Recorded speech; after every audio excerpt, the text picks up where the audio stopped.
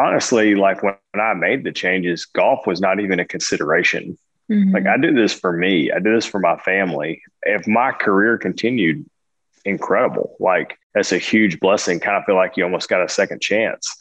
But at the end of the day, like I said earlier, this is it. Like I got to take care of this before I can worry about any of that other stuff.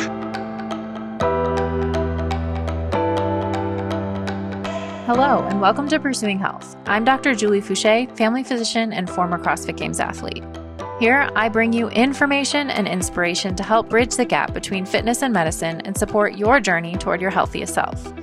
In this episode, I sit down with three-time PGA Tour winner Scott Stallings. Scott's story was especially interesting to me because even though he's played as a professional golfer since 2010, he struggled with sleep, excess weight, and lack of energy, which were all compounded by his grueling travel schedule. When he saw a physician and discovered some lab abnormalities, he eventually hit his breaking point. He decided enough was enough, and he started making some huge lifestyle changes. From correcting a sinus problem that was causing sleep apnea, to cleaning up his diet and incorporating CrossFit into his training regimen, over time, Scott developed strategies to stay on track even though his career has him on the road more days than he is home.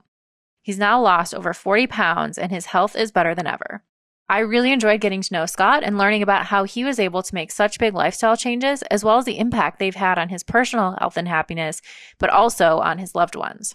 Before we dive into this episode, I do want to make it clear that this podcast is for general information only and does not provide medical advice. I recommend that you seek assistance from your personal physician for any health conditions or concerns. And with that, let's get started with the episode.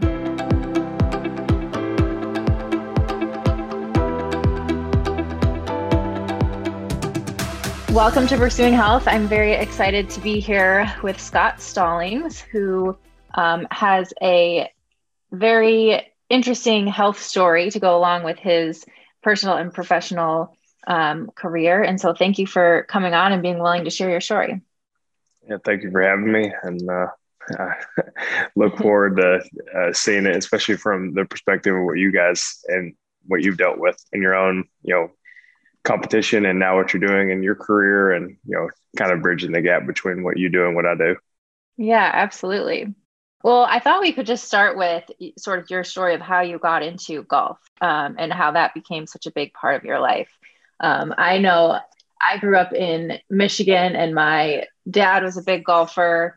And so I played some golf growing up, but was never that good at it. And I don't think we might have had a golf team at my high school, but I was not good enough to even join the golf team at high school. So I'm always curious, what was the hook that really got you into it? And then how did it become something that was a focus in your life? I played like every sport, like every kid, it was kind of seasonal.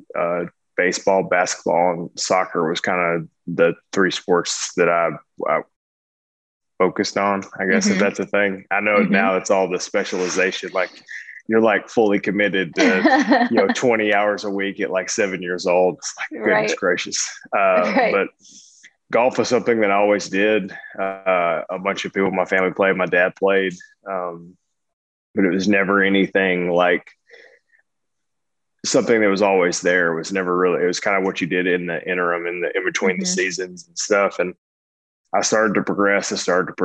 And then Tiger Woods came and changed everything.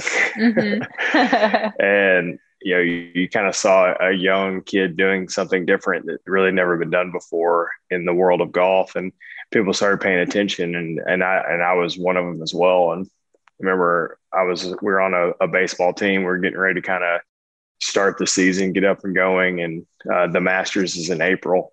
And Tiger won his first Masters in 1997. And just remember, like, I want to do that. Like, I want to do what that guy did. And like, I, kind of cut the cord on everything else and focused on golf. And at that moment, golf was by far the sport that I was the worst at. Like it wasn't even close. Like I'd had like a little bit of like dabbling of, some success here and there, but nothing to the point of some of the other sports that I was playing. But just kind of fell in love with it from there and was able to pursue a career. I played golf at Tennessee Tech, then graduated, kind of banged around like mini tours, kind of developmental tours for about a year and a half or so. And then I got my PGA tour card in December of 2010. Wow. And so how old were you when you saw that tournament and said, that's what I want to do? 13. 13. Okay. So you were 12, 13, somewhere okay. right in there. Okay. So pretty young, but it's always so interesting to me. Like, what are those moments that really captivate someone and set in motion that goal or that dream that then changes everything that you do? Like you said, you could have continued to pursue these other sports, but there was something about that moment or seeing what Tiger was capable of that stuck with you that said, this is what I want to do, and put all of your effort towards it.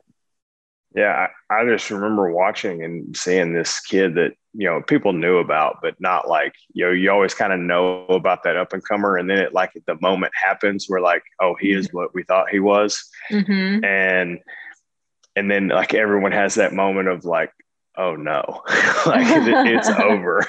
Yeah. And it was kind of like the fact of all throughout the tournament, it just the whole, everything that surrounds the Masters and the mystique of a young, minority kid from California that's doing things that no one has ever seen. And it just gets into a point of where you see these guys that are kind of just, they were the gravy train was rolling. Mm-hmm. These guys, not much had really changed in the world of golf, and everything. And then it just almost overnight, it'll never be the same again. And I'm just sitting back, I'm watching mm-hmm. with my dad. It's like, let's go do what that guy's doing. Yeah, that's amazing. And it was incredible. And I've been fortunate enough to, not a lot of guys get to pursue a professional career and have a chance to go compete and play against the guy that inspired them to want to do what they do for a living. Mm-hmm. So it has been incredible. Obviously, Tiger's had influence over a lot of different people in a lot of different ways, but the way that he kind of to be able to go out there and play against him the last few mm-hmm. years on tour has been pretty great. That's really incredible. So you really put all of your effort into golf and have a lot of success, obviously being able to play in college. And interesting, I think a lot of people listening to the podcast have heard Tennessee Tech before because of Rich Froning and now Haley Adams going there, and just that it's in Cookeville. Yeah, it's a weird, like everyone know, like, but Rich and I didn't know each other till after college. Were you there at the same time? Yeah, he's a year younger than me, but we had a bunch of mutual acquaintances, but everyone just assumed like, oh, you guys are like college buddies. Like, no, like we knew each other like after the fact and everything. His first CrossFit Games win was the same weekend that I won my first tournament on tour. So it's just all cool. This like super coincidental things. And yeah. And now that kind of transitioning to that part, especially utilizing that relationship, when I was kind of starting to make some changes and starting to see some things that may or may not have put me in the right path, like he was one of the first people I reached out to. Mm-hmm. And like, all right, you're literally the fittest person in the world. What do I do? Like, I have no idea. Not a bad person to ask for advice. Correct. Oh, that's amazing. Okay. So can you talk about then those early years of just playing golf professionally and what your health habits were like and how you at what point you started to realize that you were having some health issues? Oh, I think a lot. I mean, ignorance is not an excuse, but ultimately, I mean, that's what it was. Mm-hmm. I'm sure that you see a lot of it, kind of the head in the dirt. I don't want to know. Mm-hmm. Doctors are only going to tell me things that are wrong with me. And instead of like, you see like little glimpses and find out, well, if we find out this is like happening, we can also find the kind of the treatment plan. And, not everything is like complete life overhaul, like little mm-hmm. kind of tweaks and little bit of things. And that's what I was. I was fearful. I'm going to do what I want when I want, as long as I play good and, I can kind of get away with whatever. And unfortunately, it doesn't work like that. But the world of golf is unique in the fact that, especially now with the way that the tour is, there's no real off season. I'm on the road 250 probably plus days a year. And my rookie year, I slept in my bed my own bed 37 nights. Wow. So you're on the road. You're on the road a lot. Yeah. So, I mean, you're basically learning to build habits and routines in a constantly changing environment. So if you have no plan and you have no like baseline as far as what you're trying to do on a day-to-day basis, as far as how you're going to recover and how you're going to train and how you're going to practice and how you're going to eat and all these things. And it's just sort of just like throw caution to the wind and just make it up as you go. I mean, you're completely screwed before you even start. Right. And honestly, that's what I was. There wasn't any conscious awareness of any kind of health. I did kind of what I felt like was best efforts. I think it's been a well documented. I had a pretty strong obsession with Dr. Pepper for a long time. I mean, to the point where I'd wake up with it, I'd go to bed with it. I would, just all day long. It was part of what I did. And, then it started, transitioning and, but golf was going well. I was progressing. I was seeing things change. I now, got my PGA Tour card and had success early. I won twice in, just under a year and just kind of right out of the gate. And it was just like, man, this is great. And just slowly but surely kind of started to like, the kind of the volume of the travel and the playing and the practice. And I had made some strides as far as like how to train and, sort of started kind of building a little bit of a baseline as far as, man, I probably should do a little better job of taking care of myself, especially in golf. There's so much asymmetry and the repetitive movement. There's just not enough time to undo that. So you have to figure out a way to kind of be resilient and understand like how to just kind of deal with things that are going to go wrong.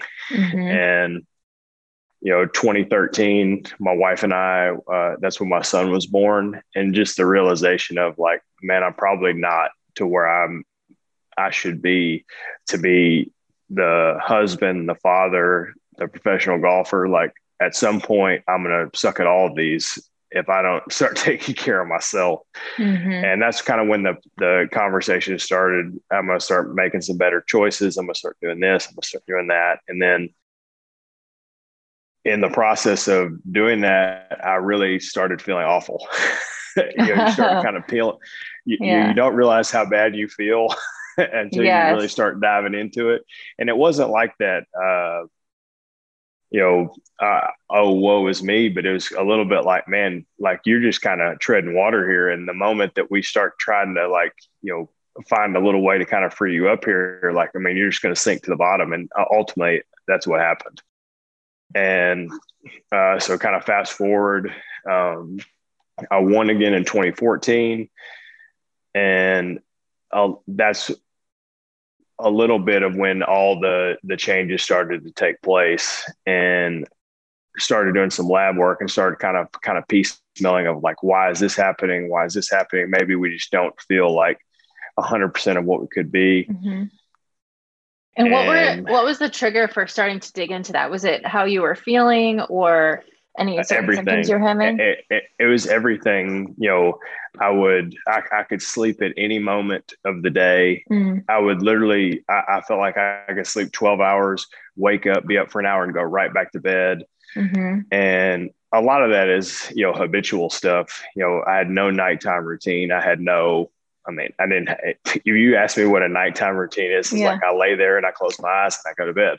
And like never understood any kind of, dietary as far as, well, this can cause this, it causes this, and this.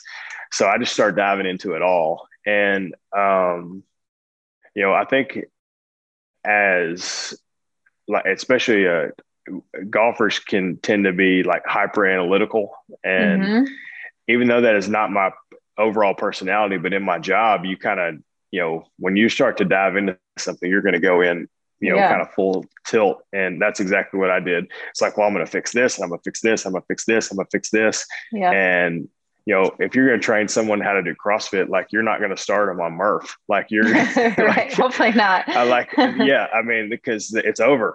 Like, yeah.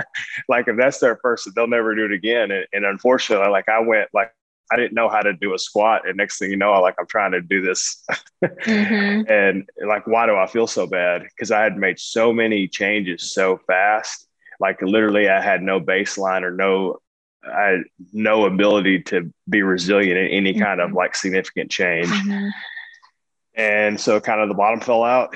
Can you talk about some of the changes that you made? Like when you said you made a bunch of changes really fast, what did you go from like before until what changes did you make at that point? It was a little bit of like no soda, like trying to dive into it, like a little bit more better nutrition, started training during tournament weeks. Okay. But with no change to it, like any kind of practice, no recovery modalities, no, just like, I'm just going to hammer it. Yep. Which in theory sounds great, but if you have no baseline, it's over. And so kind of get me into 2015. And that's when I really started to reach out, and I started to feel like I had done some lab work that it came back a little bit like, yeah, this doesn't really make a lot of sense. Why, you're 29 years old. What's going on here? Why are we having some of these things take place? And I ended up having an opportunity to speak with some, people that are incredible in their field. Ended up with the guy at UCLA, who's an endocrinologist. And he's like, basically like House. I didn't realize that was a real thing. And he had done some work with some other tour guys and kind of helped out. And I just said, man, I want to know, like, give me a path as far as what I need to do. And he pulled me in his office after being out there for 2 days, and he tested me for everything under the sun. And they thought I had an autoimmune, like Addison's kind of thing, as far as like the way that my like cortisol and my like hormone response to stress and everything was like inversely proportional. And just kind of like, all right, well, we're going to go see this guy and kind of figure it out. And he said, well, I'm going to tell you one thing, that you're not going to die. And I was like, what? Like, I mean, I didn't really come here for that part. Like, I just like, just give me a plan of what I'm doing. It's like, no, man, if you're in my office, like I tell people every single day, they have things that can't be cured. Wow. And that was the moment of like, I don't ever want to feel like this again, especially like my jaw hit the floor, guy cut my legs out from under me, and literally just sat there in a full blank stare for who knows how long. And he said, man, you've made a lot of changes in a really short amount of time. And you basically opened up Pandora's box of all well-intentioned, but you have no base to be able to withstand these things. So your body is just holding on to everything it possibly can, because it doesn't know what you're going to do to it next. It's under a lot of stress. I came back to 100%. And then you have a adverse hormonal response to stress from, the way that your cortisol goes to kind of throughout the day. And, it's high when it should be low, and it's low when it should be high. And just kind of all the different things. I remember my, like inflammatory marker, the way he pulled it, he said, if I did not physically take the blood out of your arm myself, I would have thought this was for a 75-year-old man. Oh gosh, that's not good news when you're 29. Yes. And I was 29. So it was all these things were kind of taking place at once. And all the time I'm still trying to play and compete on the tour somehow. Gosh. And all kind of going through this. And he kind of gave me an understanding of, all right, these are kind of some baseline tests you're going to have, and slowly be able to kind of pick little bits of information and kind of piecemeal a plan together as far as, all right, I'm going to take care of this first. I'm going to take care of this. I'm going to kind of just incrementally go down this list, and all like basically run of the mill stuff, but you're kind of taking all the information from the individual ones and putting together as far as the overall picture. So I came back to Tennessee. I went to an allergist first. They thought I had some stuff with just everything that had taken place. And we were in a guy's office about 10 in the morning. And he turned a piece of paper around and had all these check marks on it. He said, "Do you see this?" I said, "Yeah, it's a bunch of tick marks." He said, "That's the number of times you've yawned since you've been in my office." He said, you need to go. And I went and saw his son, who is an ENT. Mm-hmm. And I literally left his office and went to the next. And the guy did a scan of my sinus cavity. Mm-hmm. Well, playing sports as a kid, I'd broke my nose 3 times and I never really had it set. And basically the entire left side of my sinus cavity was done. Like I couldn't breathe. I couldn't recover. So then it kind of transpired, and I did some sleep studies. I did back-to-back nights. I had 15 minutes of REM sleep combined. Oh my goodness. No, 0 deep. Wow. Ever. No wonder you're so tired. And just, it all started to kind of make sense. And, no wonder your hormonal response to stress is, out of whack, and how like your body kind of holds on to excess body fat and all these different things. Cause it's just literally just holding on for dear life because it doesn't know. So I had complete sinus reconstruction in kind of the summer, middle end of 2015. And honestly, that completely changed. It was brutal.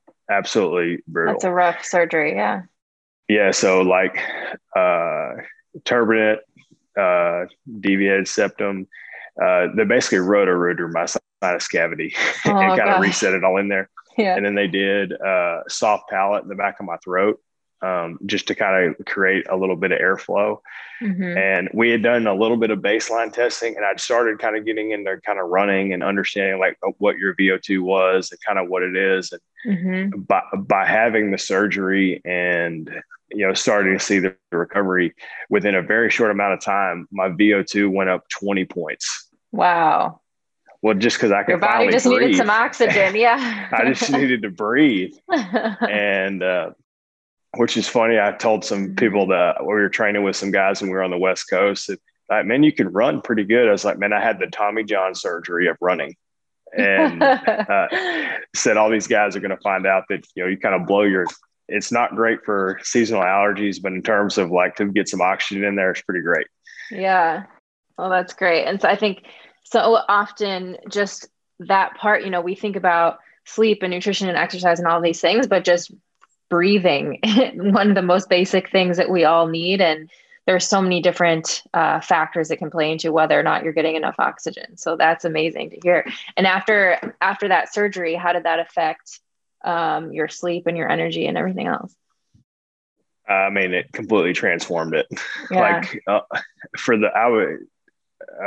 remember the doctor kind of doing my like pre-op stuff, and he's like, it's going to take me about an hour and a half to kind of get all this stuff sorted. And I'm really going to just mess your life up for a couple of weeks. He said, but I promise at the end of this, he said, you're going to thank me. And if he called me today, he said I need to do it again, like I would 100, just knowing how I felt. And now that I'm capable of doing all these things now, like, I mean, it changed my life forever. And, amazing.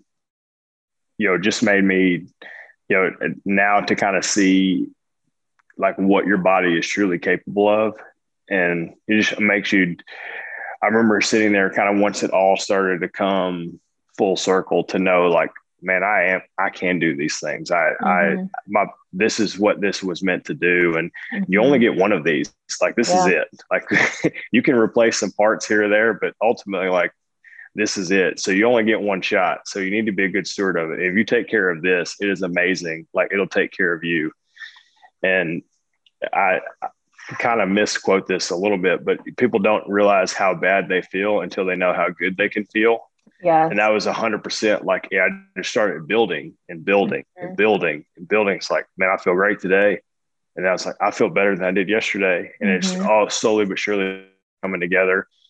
So that was a cool process to kind of work through that. In the end of like kind of working through and playing the tour 2015, 2016, kind of 2017 started kind of building a pretty good routine, but still like I kind of carried on. I was probably heavier than I should have been. And I didn't really have the diet side sorted out. And it was December 2017. I'd reached out to Rich. I was like, man, I kind of don't really know what to do. My travel schedule kind of sucks for diet. And he's like, no, I started working with these RP guys. And I'm like, I had no idea what that is. He's like, well, I'm on a diet. I'm like, huh? Like, well, if you're on, I definitely need to be on one. And kind of going from there.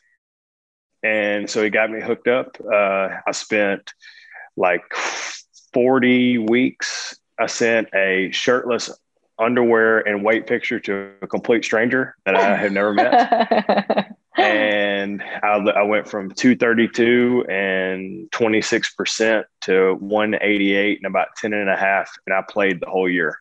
Wow. And wow. That's probably incredible. probably the biggest I was at any point in my career. I was over 250 for a good portion of my career, but then I started making some changes, kind of see it. And then I started, the last part was kind of understanding the diet and the recovery aspect and kind of being able to put it all together and what that looked like in playing full time on the PGA Tour and traveling to the extent of what we do now. Mm-hmm. Wow. And what, at what point did you start incorporating CrossFit workouts or CrossFit style workouts?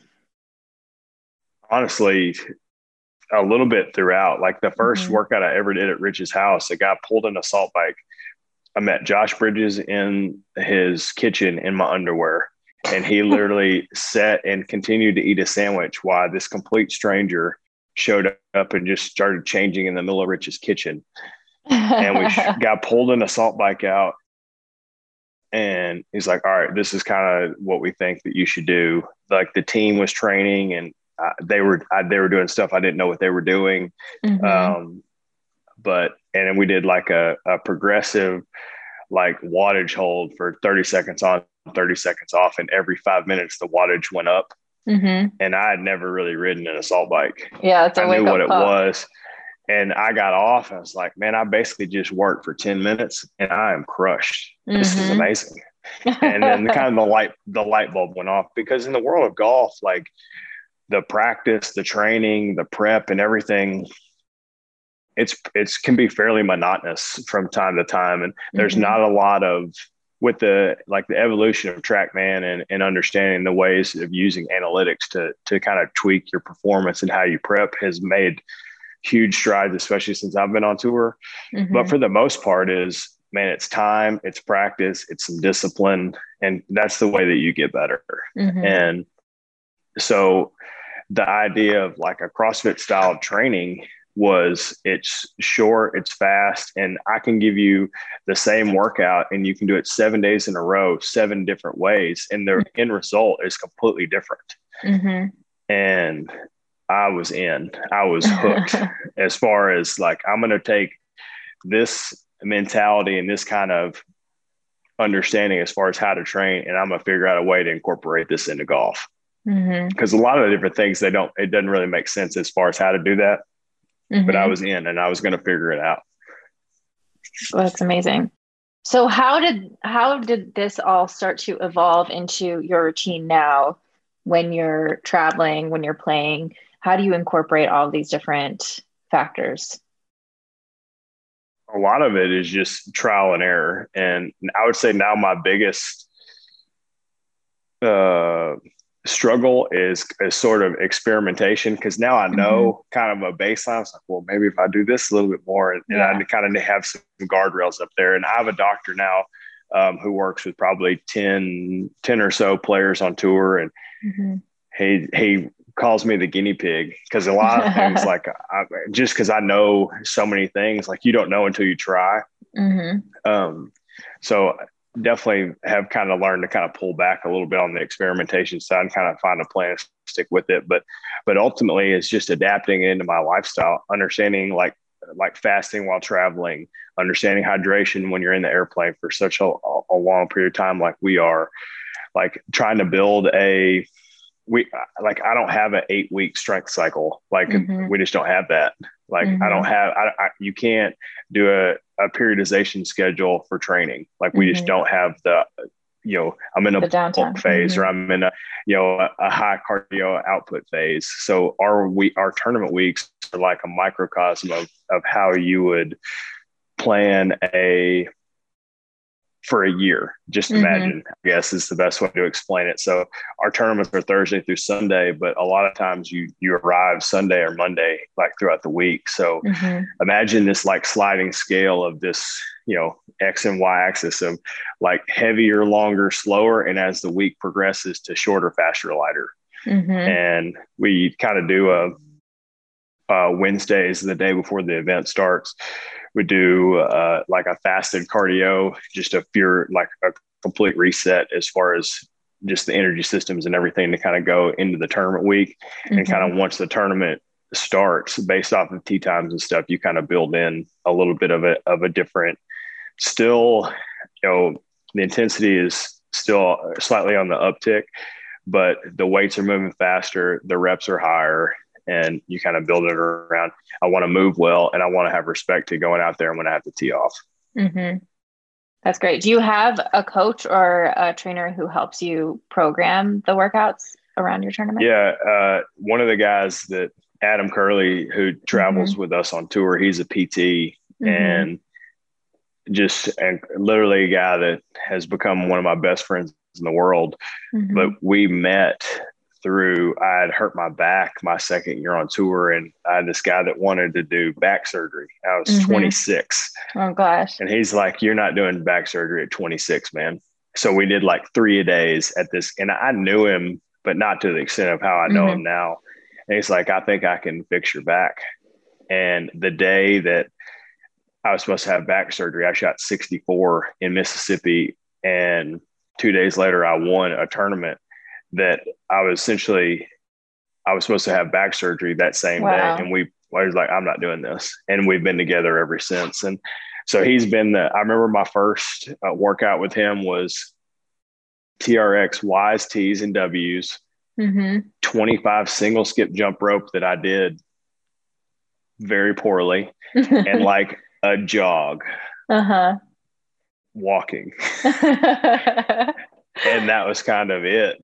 And now, to the extent of, we always say like the evolution of our friendship was like, we used to drink Dr. Pepper before the gym and after the gym. And we just hoped that he made it to the gym that day. And now the point of where he's almost like trying to get me to not go. He's like, you took a day off today? Great, man. That's awesome. Like, like your body needs to recover. I was like, man, we have come a lot of I was like, man, I just kind of like, I stretched out. I kind of moved around a little bit. He's like, you didn't work out? Like, no, I kind of took it easy today. It's like, that is awesome, man. Like, you would have never said that years ago. Oh, that's great. What a transformation. Okay. So going through, I don't know if you could take us through, I'm sure you don't have a typical day, but on average, maybe taking us through kind of your routines around sleep, nutrition, exercise, recovery. What are the things that you're doing now that you've found through all this experimentation to be the right recipe for you? And I think that's the key, is understanding that it's for you. Like, this is not for everyone. And like, I didn't have the base to be able to do what I do now, 3 or 4 years ago, or the understanding of really how to evaluate, is this working? Is it not working? And kind of understanding of how you feel and kind of using the things around you to kind of help make those decisions. But you have any particular order you would like me to go in? Let's start with sleep first. Okay. That's probably the one that I have made the biggest impact, understanding the biggest control of your environment, as cold and dark as you can get, kind of counterintuitive to kind of modern, most sleep guys say not to eat before. I try to eat a small meal, especially in tournaments and stuff, before I go to bed. And no caffeine afternoon, and understanding of when I play and what time zone that I'm going in. If you've never had Kristen Holmes on this podcast, the Whoop recovery lady, I mean, she's the one that's basically taught me everything. But understanding like how to travel from time zone to time zone and how to get acclimated to where you're going as fast as you possibly can, and then reacclimate back by operating in one time zone, but acting like you're in another one. It's like, I was like an alternate universe. She's like, kind of, but not really. But just kind of being aware of like, all right, this is the environment I'm going to, like, how quickly can I adapt to that just to where like I can kind of build back into my normal day-to-day routine. And I do supplement some as far as sleeping. I mean, nothing like a prescription or pharmaceutical or anything like that, like small dose CBD, a small amount of melatonin, just kind of from here to there, but nothing to the point of where it's like reliant, almost like the point if I know if I'm going to be able to give it the full value and the time and effort to go, and consistency in like time to bed and time awake. I think the best, I guess, understanding of sleep that I've ever given is like sleep is like time. You can't store it up and put it in your pocket and pull it out when you need it. Like you have to be a good steward of it, and you have to respect it and understanding like it is one of the most valuable tools that we have access to, and figuring out the different things you can do to kind of help have control of that as the best you possibly can. Figuring out the nighttime meal was something that was a bit of because in your mind, like everything you were taught, it's the total opposite, like fairly high fat, moderate carb, and some protein. You're like, man, I'm about to eat this fat like before I go to bed. Like it's just going to sit on me. But next thing you know, you're like, man, you need that slow digestion. You need something that's going to break down over time, and kind of understanding like just how macronutrients work and like how your body kind of responds to these different things. I had a guy stay with me, and he's like, I cannot believe you're eating that like high fat stuff before you go to bed. I was like, man, I'm about to go sleep like a baby. Like next thing you know, like he's seeing one of my Whoop scores or, one of like an Oura ring or anything like that. He's like, next thing you know, it's like the night before he's just killing this thing. It's like, I feel great. Well, it just goes to show the importance of that experimentation, right? Because what works for you might not necessarily work for him, but trying it out and tracking your data and then figuring out what it is that works. Do you have a Ooler or a chili pad or anything like that? I don't know. I would love to have one. I think those can be extremely helpful. I just try to keep my room really cold at night. Yes. In the summer times, I travel with the single, like just the one person one, just because you can only get the room like so cold, and we've been playing outside, and it's physiologically impossible to lower your core body temperature by 2 degrees. So you have to use outside influences. And like, if I've been playing all day, it's 100 degrees. Like I need all the help I can get. Yeah. So I travel with that on the road, and, I'll cold shower. I'll do everything I possibly can, just so when I get in there, you signal your body to know like, hey, it's about go time here. We're about to do this. That's awesome. And then what does your nutrition look like, and how do you keep that on track, especially while traveling? The RP was great. The templates that they built out to understand like what a plate looked like, understanding like fat, carb, protein, veggie, and kind of how that is a little bit of a swing, and those proportions are, need to be respected throughout, like, whether it's a training volume or a high. I've got 4 pretty long stints where I'm on the road for probably 30 plus days at a time. So knowing that, and knowing the training volume and the practice and the travel, and kind of how like, all right, man, we can slightly increase this and maybe pull this back down. And then kind of you just have your overall baseline, that's what's going to be a part of every one of your meals, and just kind of how to balance that proportionally. And, the supplementation side, I know I turned 36 yesterday. So happy birthday. Thank you. Thank God. Understanding like, some deficiencies and different things throughout, just like for some reason, every single golfer on the PGA Tour is deficient in vitamin D, like, which is not, it doesn't really make sense. Right. But of all people, you'd think you guys would have the best shot at any person. Yeah. Of all my friends, and we all use the same, like we all sit with all our labs and we're like, how is this possible? Like we are outside more than any people we know. So just understanding like supplementation and kind of building a routine as far as and those are kind of what like the baseline like lab values kind of give you access to. And I understand like the platform that you've created is understanding that like information goes a long way.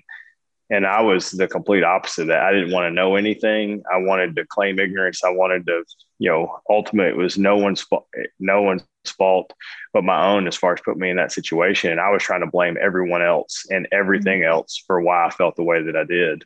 And so I would probably do quarterly labs and kind of understanding that throughout seasons and different things. Like I'd always struggled in the month of March in my career, like trying to figure it out, like seeing these like astronomically high scores of just like what's going on here. And come to find out that like has some really, really bad seasonal allergies. And that's the time of year in the world of golf that we play that all the grass is overseeded. And like I had an allergy to it of the overseed that we play on. It's like, no wonder I suck. Like, and just kind of building a treatment plan as far as, all right, I know how I'm going to do this. This is how I'm going to combat it. This is the things that I'm going to use to kind of build. But if you don't take the time to understand that, you're just going to, continue to struggle and have no clue as far as why, when you can make little tweaks here and there to kind of make a huge difference. And, so kind of, I would put like diet, nutrition, kind of in the same spot, but also overall, just a health picture where you understand that throughout things are going to change. And, you're going to have to continually kind of go back to, not necessarily go back to the drawing board, but you're going to have a way to evaluate as far as if these things are truly what you're doing is working and what you can continually do to kind of push those things in the right direction. So true. So true. Is there anything else that you found to be really helpful that's moved the needle for you in terms of recovery or anything else? Like hot and cold, like, I mean, the perfect scenario when I was getting ready to take a red eye last year from San Diego, and I had played on Sunday, and Josh Bridges' house is pretty close to the airport. And I said, man, I'm gonna come over, and we worked out, and he's got a barrel sauna and he's got a freezer tub. And we did this contrast, and his barrel sauna gets hot. Yeah. And I've never been a good red eye flyer, ever, but I started, that was my first time really doing that length of contrast. It was like 20 minutes, 1 minute. And we did it for like hour and a half. We didn't have anything to do. So, I mean, you have to have the time, but not necessarily saying you have to do it for that length of time, but any opportunity kind of like shock, kind of your nervous system and kind of get in a spot where it's kind of ready for anything. Man, I took that red eye and got back to Tennessee, and my wife's like, what did you do? Like, I didn't look bad. She picked me up. We went to breakfast. Like I was ready to go. And that was kind of the first kind of interesting, like, all right, I need to kind of try to learn to shock my system as best I possibly can and get myself into a spot. But any kind of contrast and just putting yourself in uncomfortable situations and just dealing with it. Like this is my gym that we're in now. And there's an ice machine, there's a horse trough in the back, and just literally people, they see the ice. It's just like, no. Like, I'm not doing that. Like, I'm gonna work out and I'm gonna leave. And then they get to the point of like, kind of start to see how they feel. The next thing you know, like, do I need to get the ice ready? Like, are we about to do this? So a lot of it's fear, and probably whether it's realistic or unrealistic, but, the contrast for sure. And, the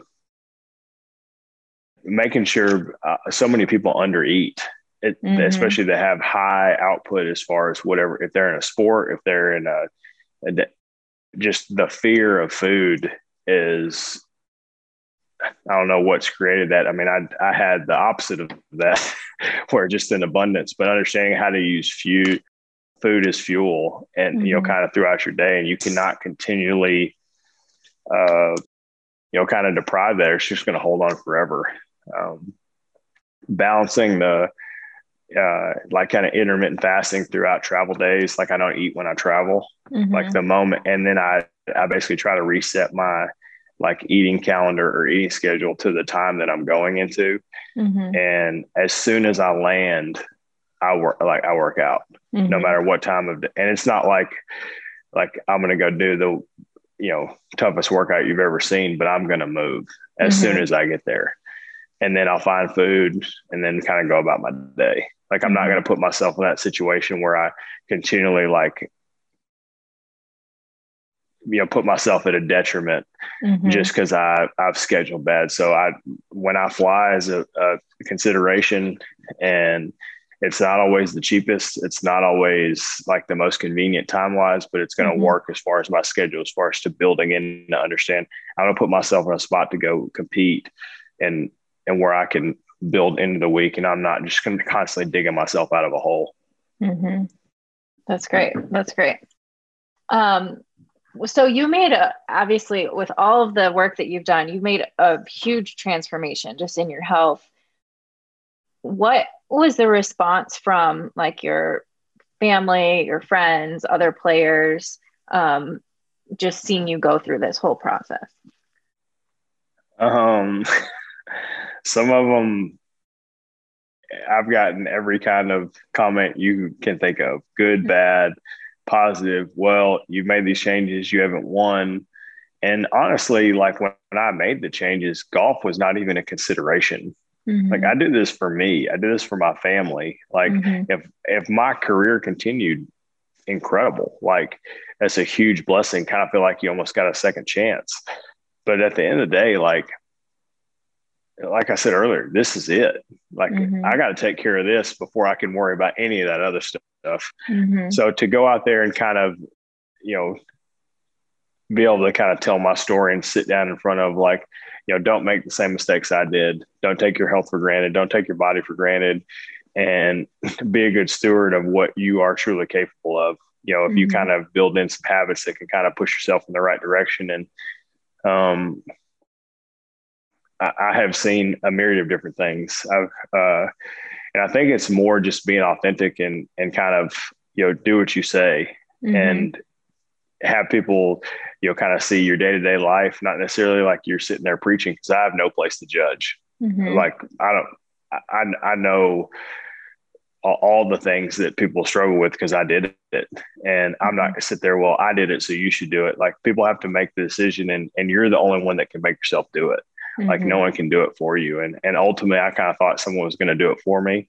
And sadly, that's not the case. And I was very misinformed, but like my dad, we saw him last night for my birthday, and he's a big guy, and, we had, started doing some health stuff with him and started kind of figuring out, and a little bit of it just not knowing. And in the process is probably the last 18 months has lost about 70 pounds. Wow. And he's 62 years old. That's amazing.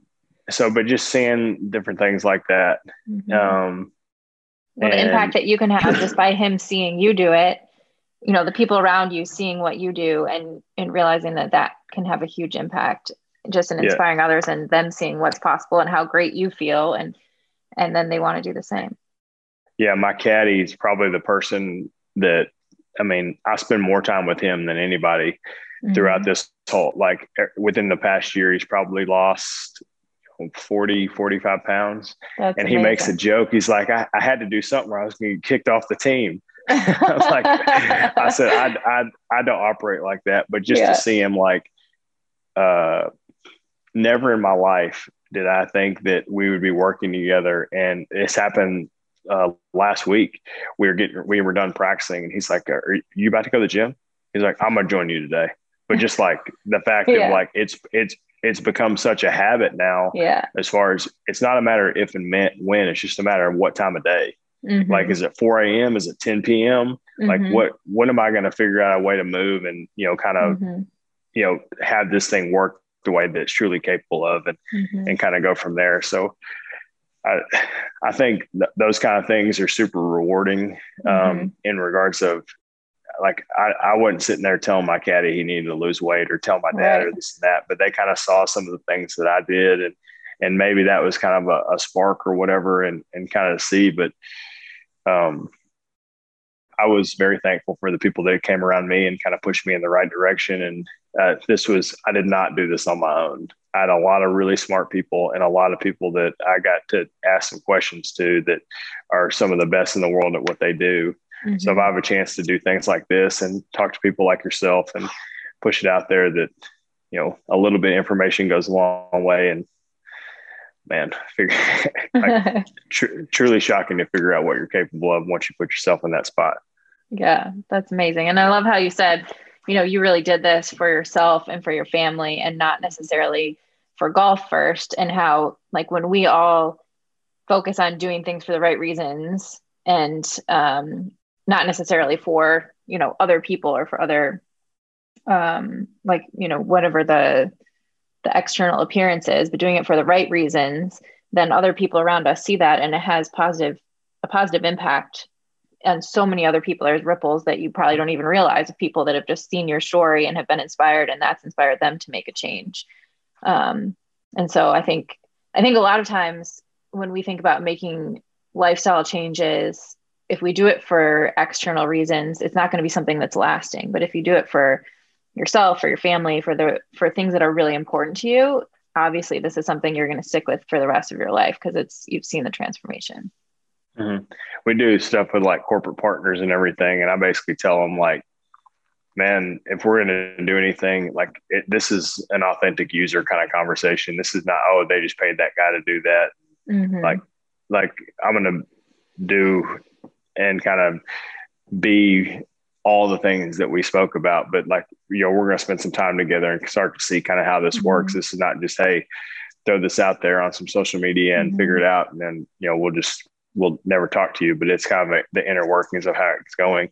Mm-hmm. I had 2 weeks ago, we played the Players, and I had a guy that had reached out to me on Instagram, and I had responded like very sort of vague and, mm-hmm. Not necessarily like trying to brush him off, but more just, and then he sent me this like super long thing about his health. And I was like, holy cow, man, this guy is in a mess.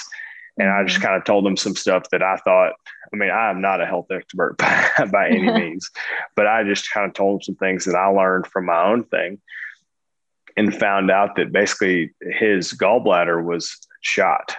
And like he ended up coming to watch me play 3 days after having his he's like literally pulling his shirt up in the middle. He's like, he's like, this is the best I felt ever. Like he just got married, like saw these different things mm-hmm. and started to see kind of what you said, the ripple effects, a complete stranger that I've never met. Mm-hmm. And he comes out like just to be able to kind of tell the story and kind of take the time and effort to kind of be intentional when given the opportunity and being appreciative of opportunity at the same time. Mm-hmm. I love that. And also I love that you're so open about all the sort of trial and error and all the experimentation and realizing that this isn't necessarily like a straight path. Like you said, you didn't want, no, I feel like it's like a lot of ups and downs and yeah. And I think one of the other things that was really interesting that I read about was at one point you ended up taking a supplement that you later realized was on the ban list, and you went ahead and reported that yourself. Mm-hmm. And that was something that was a learning experience and that gave you also a little bit of time away from golf that allowed you to focus on your health too. Can you talk about that? Yeah, it was a unique experience. And that was kind of, and this is not a knock on like physicians in general, but when you're dealing with overall general public health, you kind of, you treat the symptoms and you treat, kind of a little bit more of like, mm-hmm. instead of kind of looking at the causation as far as what was taking place. And I had a doctor that was just a general,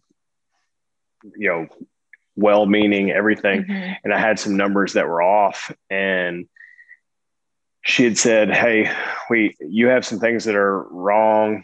I don't really know what's causing them, but we're going to figure it out. But in the interim, there are a few things that I feel like you could take that would kind of help it's not going to fix it, but it could kind of help alleviate some symptoms.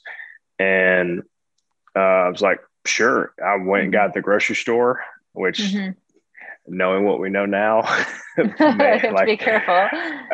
Who knows what I had, but at the end of the day, it was my fault. I didn't do the due diligence on my side to understand, kind of what was asked of us. I didn't have a clue about I didn't know about WADA. I was a PGA Tour player.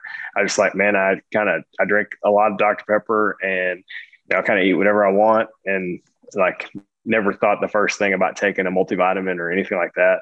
So as that process, I know now, but that was the kind of the transition period of year when golf was going in the Olympics. So we were coming under a higher testing protocol, and they started asking some questions, and I'd kind of started looking into this as far as what I was taking. And throughout the whole process, I never failed a drug test. I never had any issues of where it came up, but I mean, kind of the integrity of the sport of what I play, I never did anything to gain an advantage. And ultimately it was just pure negligence on my part from not doing the digging to figure it out. And I was suspended for 3 months, self-reported use of a banned substance irrelevant of a positive test. And man, it was an eye-opening experience, and kind of the first thing, the only response and responsibility came to myself.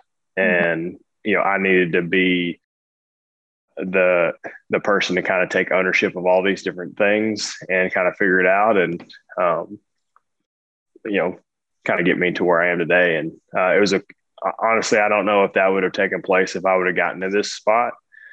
But I mean, not necessarily it was like a wake up call. It was just it was a bump in the road, but a cool story to be able to tell on the backside, because ultimately, if I would have not said anything, no one would have ever known. I could have still been taking it to that. My numbers were so low, in order to it would have never shown up on anything. Yeah. So, but the fact of we call penalties on ourselves when we play, at the highest level on the PGA Tour. And I would hope that other guys in my situation would do the same thing. Right. It's the integrity of it. I think that you mentioned, it's so important, and just shows, the integrity of the sport, but the integrity of you as a person too. It was definitely a unique experience for sure. I can imagine.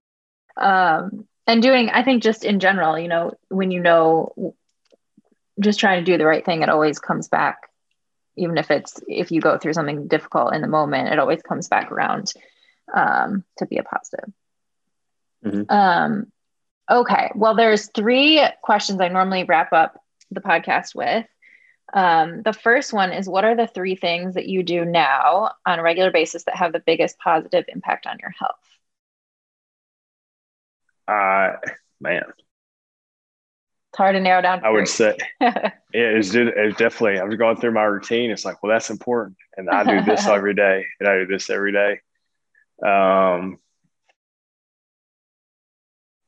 don't know if it's basically a realistic view of my everyday life, and being cognizant of truly the opportunity that I have. And it's not always the easiest thing to do, but I think it is refreshing. I try to be as consistent as I possibly can in my sleep, and I literally try to move every single day, and try to find the happy balance of all these different things as far as what I deal with on a day-to-day basis. And it can be at the end, it can be at the beginning, it could be in the middle, and just finding the fact of how much better I feel, once it's all over. That's great. Is there 3 things? Is I'm sure there are many more, and we've talked about a lot of them. What is one thing that you think would have a big impact on your health, but you have a hard time implementing it, or something you're working on? The contrast, the hot and cold, and a little bit of it is just I need to figure out the best way to do it in the perfect scenario. But the traveling and that's something that I could definitely be more like I just need to search it out more because I know how much better I feel. And I respond well on the extremes on both sides, and neither one of them necessarily bother me more than the other. So if you can kind of tolerate it, learn how to get in there, it is great. But that's something that, like, and you should, but just trying to figure out the best way to kind of implement it as something in there. And I need to stretch way more. Like my mobility is decent, but I could spend a lot more time than I do. And I even make a conscious effort, but I can always do more. Yeah, the hot and cold is just one of those things that's logistically challenging, especially when you're traveling. It's great when you have a good setup at home and you can do it consistently, but in order to do all of these things, they just require a lot of planning and forethought. So it's a lot to juggle. Correct. All right. Last question is, what does a healthy life look like to you? A healthy life is someone that has a good perspective on all things and understanding that the cause and effect of the decisions that they make and what that looks like on a day-to-day basis, from how they eat, how they train, how they sleep, how they interact with others. And, it's not fear-based, but it's more, you get in what you put out, or you get, I'm trying to think of the best way to say that. Yeah. You get out of it what you put into it. And I flipped that. Sorry. We got it. But an understanding of, I feel like throughout a lot of people that I come in contact with, it's like, oh, you can't do this or you can't do this. Like, well, no, I can do this because I've done all this other stuff. The work has been done and the work is continually being done. Like, it's okay to enjoy life. And like moderation is throughout everything. And I feel like, our lives are meant to be enjoyed, but understanding, but also respected at the same time.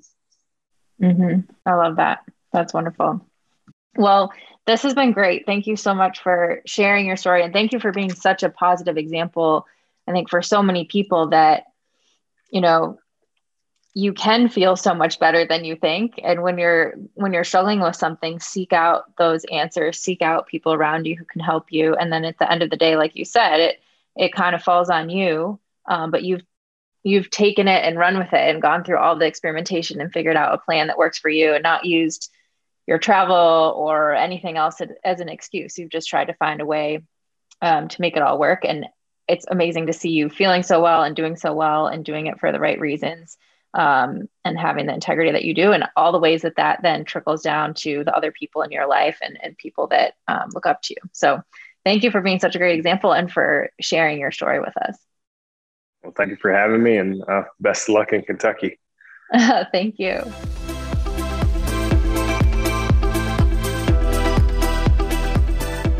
Thanks so much for tuning in. If you enjoy listening to the podcast, please consider subscribing and giving it a 5-star rating on iTunes. It really does help to get the word out to more people.